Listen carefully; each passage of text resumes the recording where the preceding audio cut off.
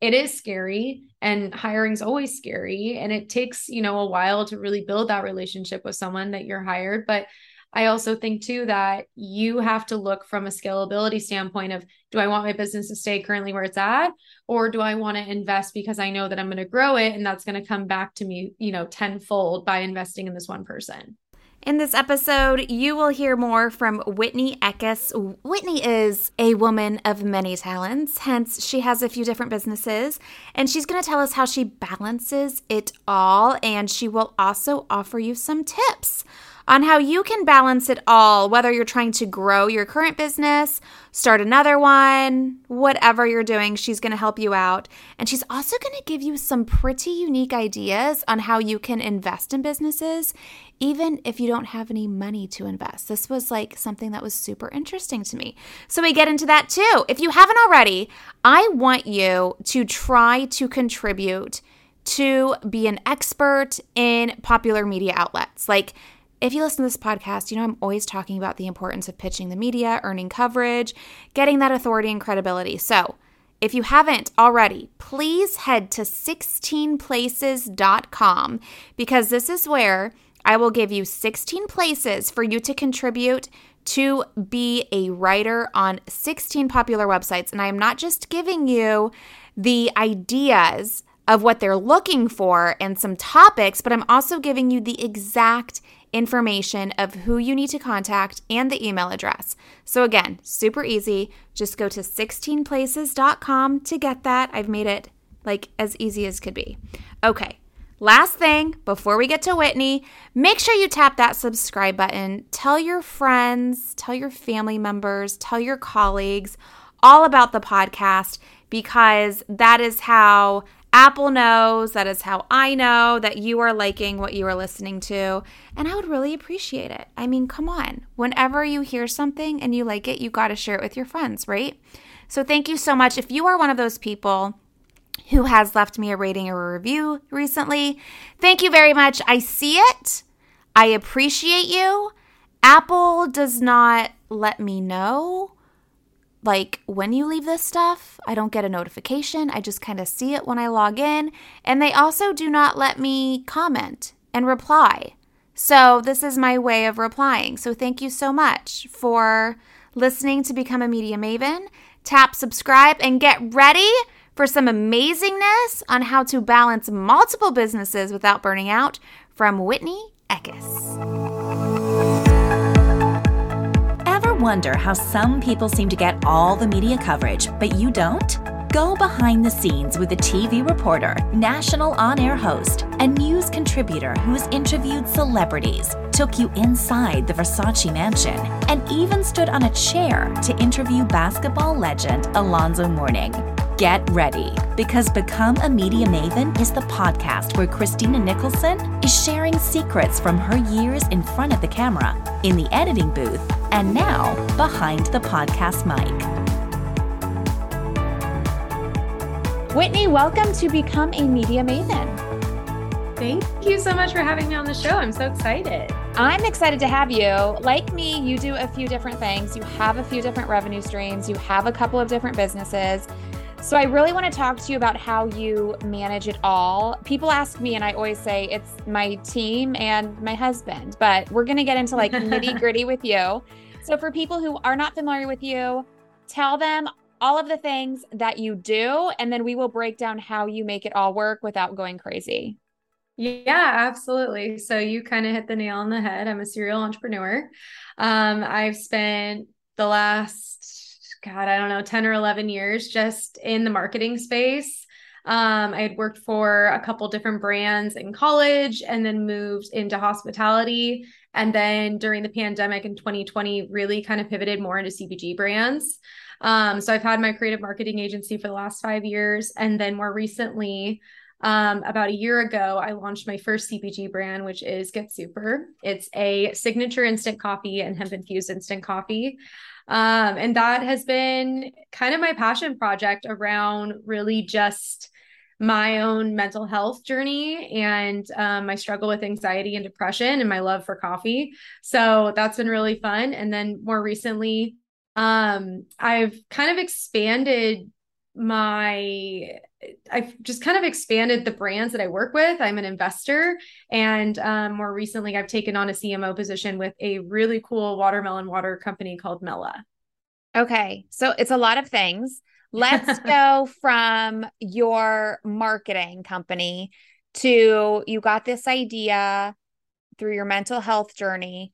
When you're in marketing and you have your own agency, how do you say, okay, I kind of want to focus on this other thing. It's a passion project, but it turned into a business. Like, what was Mhm. your mindset on doing that and doing it without being crazy when it comes to time? Yeah. Well, honestly, I started formulating the brand and really building it out in 2020. I had lost like 75% of my marketing business because we were mainly in the hospitality space in San Diego. And during that time, everything just kind of shut down. So we were pivoting in the agency from hospitality to really understanding the direct to consumer and space. And during kind of all of that, I was also kind of having my own mental health crisis and coming to terms with a very new diagnosis of being having severe anxiety and depression. And I was kind of looking for something new. I was really looking to kind of turn my efforts outside of the marketing agency. It had been really heavy, it had been really hard to kind of walk through that process as well as losing so much. And so I started kind of just workshopping and building on this brand. Um, and it kind of started to take off. And as we came out of 2020 and entered into 2021, the brand served as a really strong case study as to what my marketing strategy was and what my team could do. And actually kind of platform the agency into going to the CPG space based off everything that we did with this new product and the launch. So that's kind of how that worked. My marketing team helped me with the design, the branding, the social strategy, the launch. And so I really utilized a lot of our in-house capabilities and strategy and expertise to be able to launch Get Super. So, if you were losing your business during COVID, how were you paying your marketing team to help you with this new brand that wasn't bringing in money yet? Was this all just like investing into your business and spending money It, that you didn't have? yeah, a lot of it. I mean, Get Super was privately funded by myself. And the marketing agency, I didn't take a paycheck all of 2020. I had one full-time employee, and then she ended up having to pivot and change her career. And then I actually ended up bringing on a couple different people part-time. And so we just kind of had to slowly regrow and slowly rehire through this process. Um, and yeah, that's kind of how that worked. So you definitely took a risk. And I say that because a product-based business scares the shit out of me because like I have a PR agency Uh-huh. and I'm like, that's easy. It's just a service. But with a Yeah. product, you have to put up so much money to create the product. With a service, it's just your time. If you lose your time, you lose your time. But you Hmm. have to spend time and money for a product. So going from marketing to a product, like how did you even know what to do? I didn't. I mean, I had no idea. I had experience from working with different CPG brands like in the past. And I had a lot of really strong mentors in the CBD space as well as in the consumable goods space. And so there was a lot of I had a lot of people that were able to kind of fill me in on what this was going to cost and how what this was going to look like. I mean, it did not prepare me for, the kind of challenges and pitfalls that come with formulation and product development and just production, especially going through production delays and, crazy costs and things like that, that we've seen these last couple years. But I think, when it came to Get Super, number one, I was already so in love with like the product itself. And I should kind of back up. I also acquired the product really, really early on from an original founder. And what I had done is I had actually taken his formulation and tweaked it and then rebranded and relaunched the product itself. So I had already had a little bit of this baseline where I had something already on a small foundation, and I was able to take it and tweak it and kind of expand it more. And I also had, again, these kind of mentors and people that were in the same network, they were in the same industry. They were able to help me out with manufacturers. They were able to help me out with, the kind of frequently asked questions or cost and how to formulate everything from, our production timeline to our cost of goods, and then what my profit margin is actually going to look like. So I had a lot of help there. And I think anyone going to start a product-based business, it's so funny that you actually asked me about this, because I just had a girlfriend voice note me, and she's wanting to come up with a very similar product. And she's like, hey, like I have this idea, but like, where do I start? Especially because there is so much money up front that you have to invest in. And I think the best way to do that is to explore all these different opportunities of who's going to be your key partners, what kind of capital it's going to take, what's the sales channel, and how quickly do you think you can move the product through that sales channel, as well as, what's the marketability, what's the strategy, what are these different things that you're going to be able to take and actually have the product go not just from a startup, but to something that's actually successful and sustainable. So that's kind of where I started. And I mean, again, like I am still learning every day. Like especially with the hemp and CBD industry, it's very, very hard to market.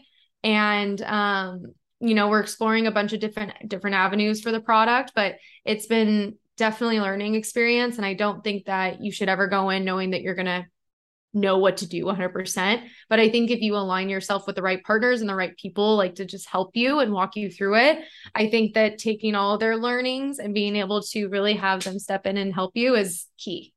I have one more question about this before we go on to how you do all of these other things.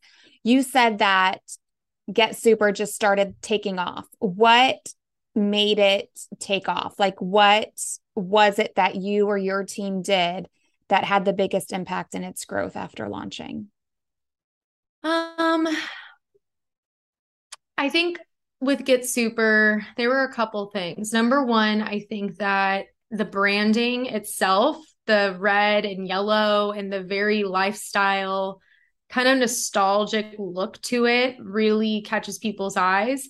It's a great shelf product. It does really great in retail because it pulls you in immediately. And it's such a stark, bright, loud contrast. And that got us a lot of attention. We actually were able to do our first ever retail inclusion with Pop-Up Grocer. And it was simply because they found us on social media. And so having that as our platform was really exciting because we were now aligned with all of these incredible and sexy and cool and new CPG and grocery products. And we got the opportunity to retail immediately. And then from there, just social, we really tried to capitalize on the funness and lightness of the brand and, that feeling of feeling super and feeling good throughout your day, especially when you struggle with anxiety or you feel like, caffeine affects you. And so you can't drink your normal cup of coffee or you can't drink coffee, period. So there was a lot to that founder story and me kind of sharing behind the spotlight of what I'm doing. And this is my product. And this is how it aligns in my day, like in my day to day, that I think also really resonated with people. And, they kind of started to just start moving at a really nice basis. And I think the launch too, again, it was just a testament to my own marketing strategy and what I truly love to do for brands and how to make a product really be able to communicate everything that it needs to in the digital space. In a typical week, break down where you spend your time between Get Super, your marketing agency, and then you said you also act as a CMO for another company, right? Yes, for Mela. So with those three things you have going on, break down where your time is spent and how you spend your time. Like if it's day blocking, hour blocking, like how do you do it? My calendar is my key. It's like my Bible. If it does not make the calendar, it does not happen. Same. Yeah, it's like the only way that I'm able to function. So the nice thing about the flexibility in what we do in the marketing agency is that both brands are treated as if they are a client. And that is primarily the only way I'd be able to manage everything is through the ability to utilize my team and then utilize our in-house systems to allow us to kind of section off that time as we were to section off our own client time, right? I'm just also a version of the client as well. So there's kind of that standpoint. But in terms of Get Super, as we're continuing to grow, I am feeling kind of the stretch of wanting more help and more support from a team. But Get Super has also been something where I do have to section off days, and it usually looks like my weekend to be able to do things like production, to do things like sales, to be able to really look at the business and the guts and the future of it. And then in terms of Mela, that is also treated as if it's a client. So a lot of my calendar is kind of sectioned off into hourly basis of being able to dedicate certain hours to it. I mean, I do have like my agency time, which is usually our Mondays and our Thursdays, and we have our team meetings. And then Tuesdays usually look a lot like Mela because that's when we have a lot of our calls with them and working with different people, all the different team members and agencies that are a part of Mela. So that's kind of how I base it. But again, I feel like, I utilize this off my team and being able to delegate and being able to have them step in and support where I need it. That way I'm also able to continue to do the things that I need to do. How do you notice when you're close to burnout, and what do you do when you notice that you're close to burnout? Oh, I avoid. I'm a big avoidance. I'm a big like freeze, and what do they call it? It's like freeze, run, or fight, flight, or freeze. There you go. Fight, flight, or freeze. I'm a freezer. So I start to notice when I'm burnt out that I start avoiding, and I start feeling like every task is a project and very heavy.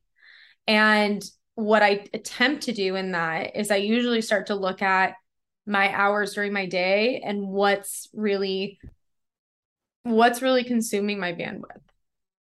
And usually what happens is I start realizing, okay, I'm taking on like too many calls that I don't need to be on, or I'm taking on X amount of responsibility that really should be delegated to someone else because they could probably do it better. I start kind of like looking at the things that I'm doing and start looking at the time expense. And at least for me, that's when I really notice that burnout is that grind, and it's that day to day, and it's that exhaustion where it's like, I'm not showing up well enough for myself, and I'm not filling up my own cup, or I'm not able to take care of myself.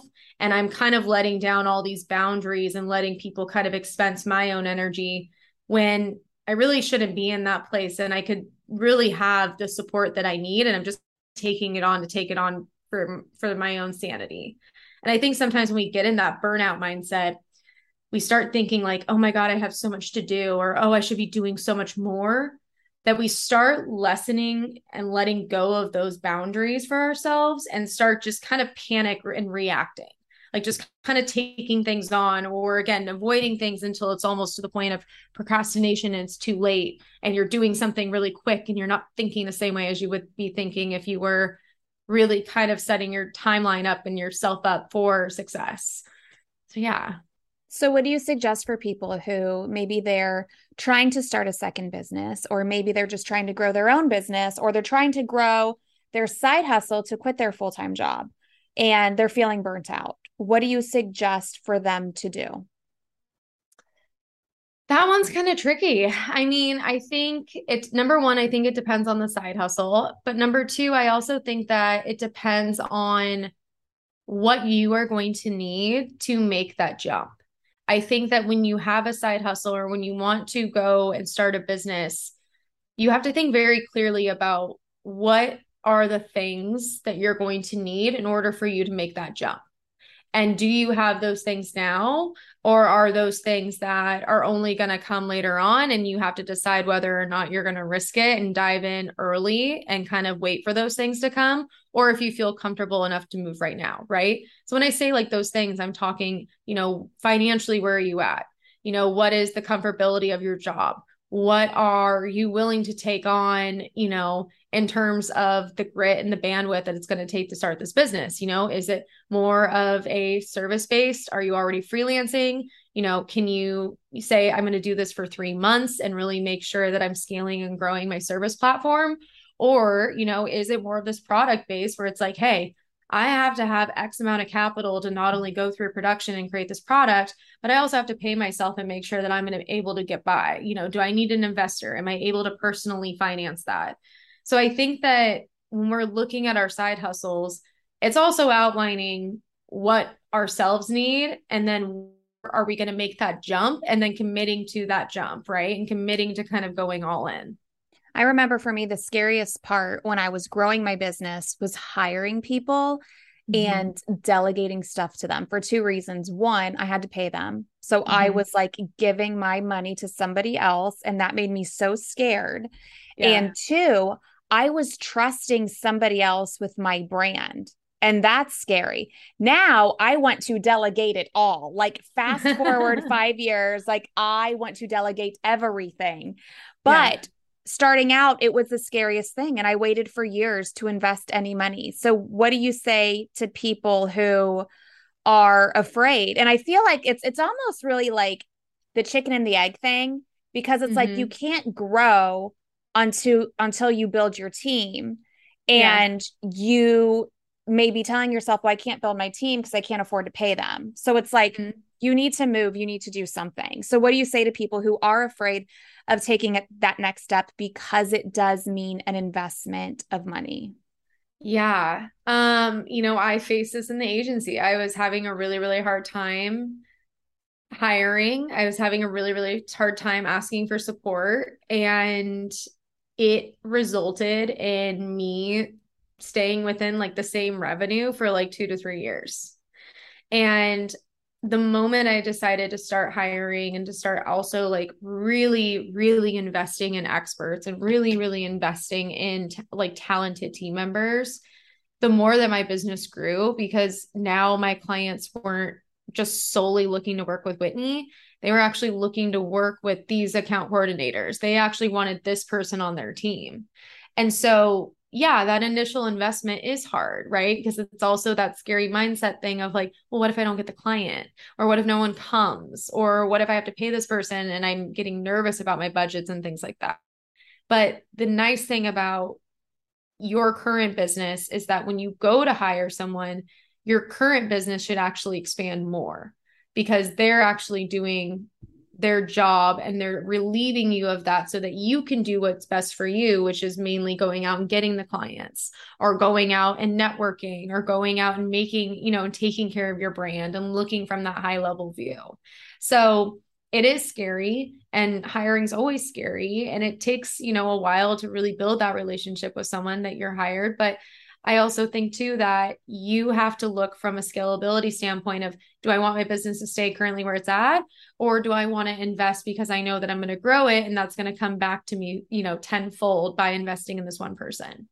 100%. Like it's a scary thing, but it is what it is. And I feel like it's going back to like the college thing. Like, look at how much money you invest in college, not knowing what the hell is going to happen afterwards. And so many people, they pay their college loans until they retire. Yeah. So, I mean, I tell people, like, at least with this way, when you're investing in your own business, like you're in charge of it all. Like you call the shots.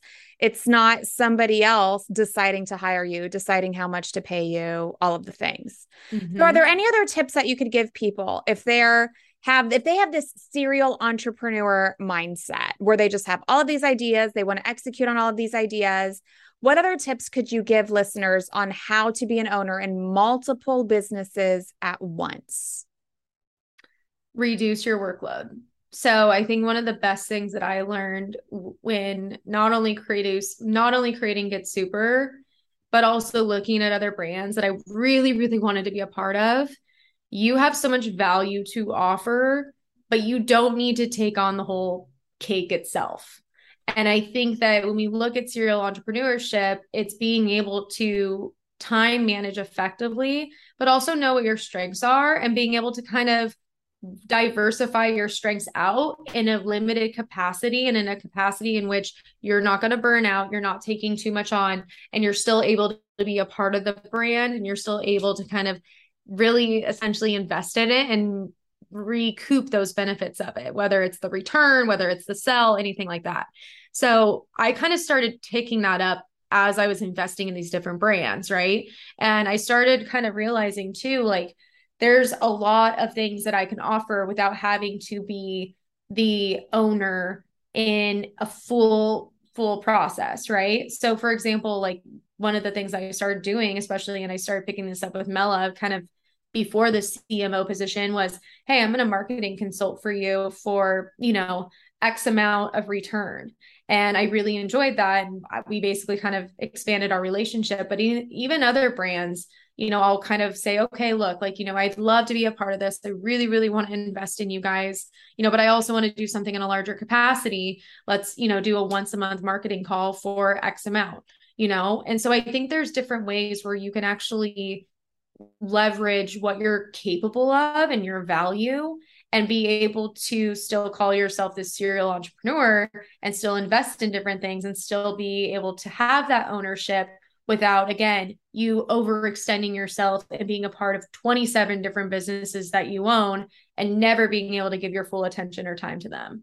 Okay. So just so I am clear and I'm understanding this correctly, when you say you invest in certain brands, do you mean that you are investing your time and your service, and then in response, they pay you like some of their profit every month? Is that what you're doing? I mean, that's definitely a structure. There's certain brands where I've taken on equity, and there's certain brands where I've had payouts. So it could be a profit, a rev share, anything like that. Very interesting. And then do you approach the brands with this? I've been approached before with this, and they say, oh, we're just starting out. We don't have any money. So you work for us and we'll give you equity, whatever. And I'm like, but you're just starting out and you don't have any money. How do I know you're going to make money? So I've never actually done it. So how does it work? Do you approach the brands with this idea? Do they approach you? Because this is an interesting model, and you are an investor. You are, I mean, I guess like you would fill out paperwork and you would be almost like a part owner, and, you give them this, and in return, they give you this. And so how does that work? Like, who approaches who, and you just lay out the terms like that? I mean, it depends. So the things that I've invested in when it's come to services, it has been more or less of, I want you to come on board. I want you to do X, Y, and Z from a strategical approach. And then it's been more of me laying out the terms of what I'm able to do and what I want in return. So I think I definitely set those kind of tones. Now, there are other brands where I've just invested capital in, and I have no work whatsoever or don't consult for them. And it merely was just more of like kind of an investment on its own. So I think that there's different ways. And I think also too, if you are interested in a brand, I don't think there's anything wrong with approaching them, but you are correct in terms of like revenue share. I think that, or profit share. I think that before you step into anything and say, I want to do this for you, and I want to do this for you, and essentially for free until the company starts making money. Number one, you need to set a timeline. Like, that's one of the things too with my services, is that I always make sure that whether it's for equity or it's for revenue share or profit share, there's a timeline. I'm going to do this for 6 months. I'm going to do this for 10 months. And then this is going to equate to the cost of my hours, or what I think that my return should be. And then second from that, I think that, again, like, you also need to look at where this company is going. You need to be able to measure and kind of outline your own risk. If this company you truly feel like is going to be making money, best way to do that is look at their sales channel. Are they running ads? Are they, retail? Are they direct to consumer and have, built up an crazy consumer database? Are they on Amazon? What's the sell-through channel, and what are they currently doing? What do you think they're going to be doing in like 6 months? And then also too, how are you going to help to grow that? Because again, let's just say you're taking this on from like a sales approach, like maybe you want to go out and go knocking on every door to get this product, in all these different locations. are you taking a percentage of the sale? Are you taking a percentage of the overall profit? And then also too, how are you going to scale that and make that for your own amount of money, right? So I think there's a bunch of different ways to structure it. But again, I think ultimately you kind of have to outline your own boundaries, making sure like you're like, hey, I'm going to do this for a certain amount of time and this is what this is going to look like. And then outlining too where you want those earnings to come from. And also if those earnings are actually possible in the startup phase. And sometimes they're not. So I think that's also too, we hear about a lot of people doing sweat equity, and sweat equity can get really dangerous. There was actually a brand that I started with way back in the day. And I did sweat equity for about 2 years. Wow. And yeah, I did it for a really, really long time. This was as I was kind of growing my agency about 5 years ago, like way back when. I mean, at that time, you really do. Like when you're starting a business and you're growing it, you really do have to just do like a lot for nothing. And it sucks, but I feel like that's just the nature of building a business. Yeah. Well, and they, I had really kind of been sold on this channel. I'd really kind of been sold on what they were doing. And, the 2 years came and there was no salary. There was no position for me. There was no advancement. And so when that kind of happened, that's when I was like, now I know my own boundaries when it comes to sweat equity. I don't ever want to do this again without knowing that there's not something like a return that's immediate. And I'm not talking like, oh, well, this company is going to sell in 3 to 5 years and you'll make your money back then. Like, I think, again, if you're kind of doing this, you need to weigh out what you want. And so for me, when that whole process kind of happened, I was like, okay, number one, I don't want to do this again. And number two, I really want to make sure I'm outlining my own terms so that I'm kind of in control of what my return is going to be. If I am going to be investing my time into you without immediately getting paid for it or having that kind of benefit. I love that. And you said something earlier, like 2 things that you have to be in control of. One is your boundaries, and 2 is the amount of revenue that you bring in. And I think just focusing on those 2 things, like that is how you can balance multiple businesses without burning out. Like focus on your boundaries and be very clear on them. And keep in mind that revenue that you have to make. And I think it's just really a matter. I mean, I know for me, it's like, I want to do all of the things all of the time. And my list of things to do is like always so long with all of the ideas. But I know if I try to execute all of those right now, I'm going to be miserable. So I need to check my boundaries, and I need to just like, okay, am I making the revenue I need now? Yes. Okay, then chill, because you will burn out. Do you have those moments too? Absolutely. I like sat down with my director of operations like the other day, and she's like, so we like hit our goal, and I'm like, great. And she's like, so like, what are the plans? I'm like, well, like to scale more. And she's like, hold on. She's like, why? Like, we just hit this goal. Like, can we have like a moment of just like being in this goal for like 2 seconds? I love her. I know. And I was like, yeah, actually, like, and I think that next, it's always, how much bigger can I push this, or how much further can I go, or, what's the next thing that I can start? And I think also too, we kind of forget to maybe sit in those moments and be like, oh wait, maybe this is nice. And I need like, a month of just enjoying this. Yeah, 100%. Love that. Awesome. Where can people find out more about you and what you do? Yeah, absolutely. So you guys can follow my personal journey just at Whitney Eckes. You can listen to the podcast Under the Influence podcast, which basically talks all about the power of influence and really listening from experts, whether it's creators, brands, founders, anyone that has established and built a foundation of influence on our podcast. And then you can follow all the brands at Eckes Marketing, at Get Super, and at Mela. Perfect. Thanks, Whitney. Thank you. Thank you so much for listening. I will have a lot more for you here on Become a Media Maven. Next week, hit me up with any show ideas, any topic ideas.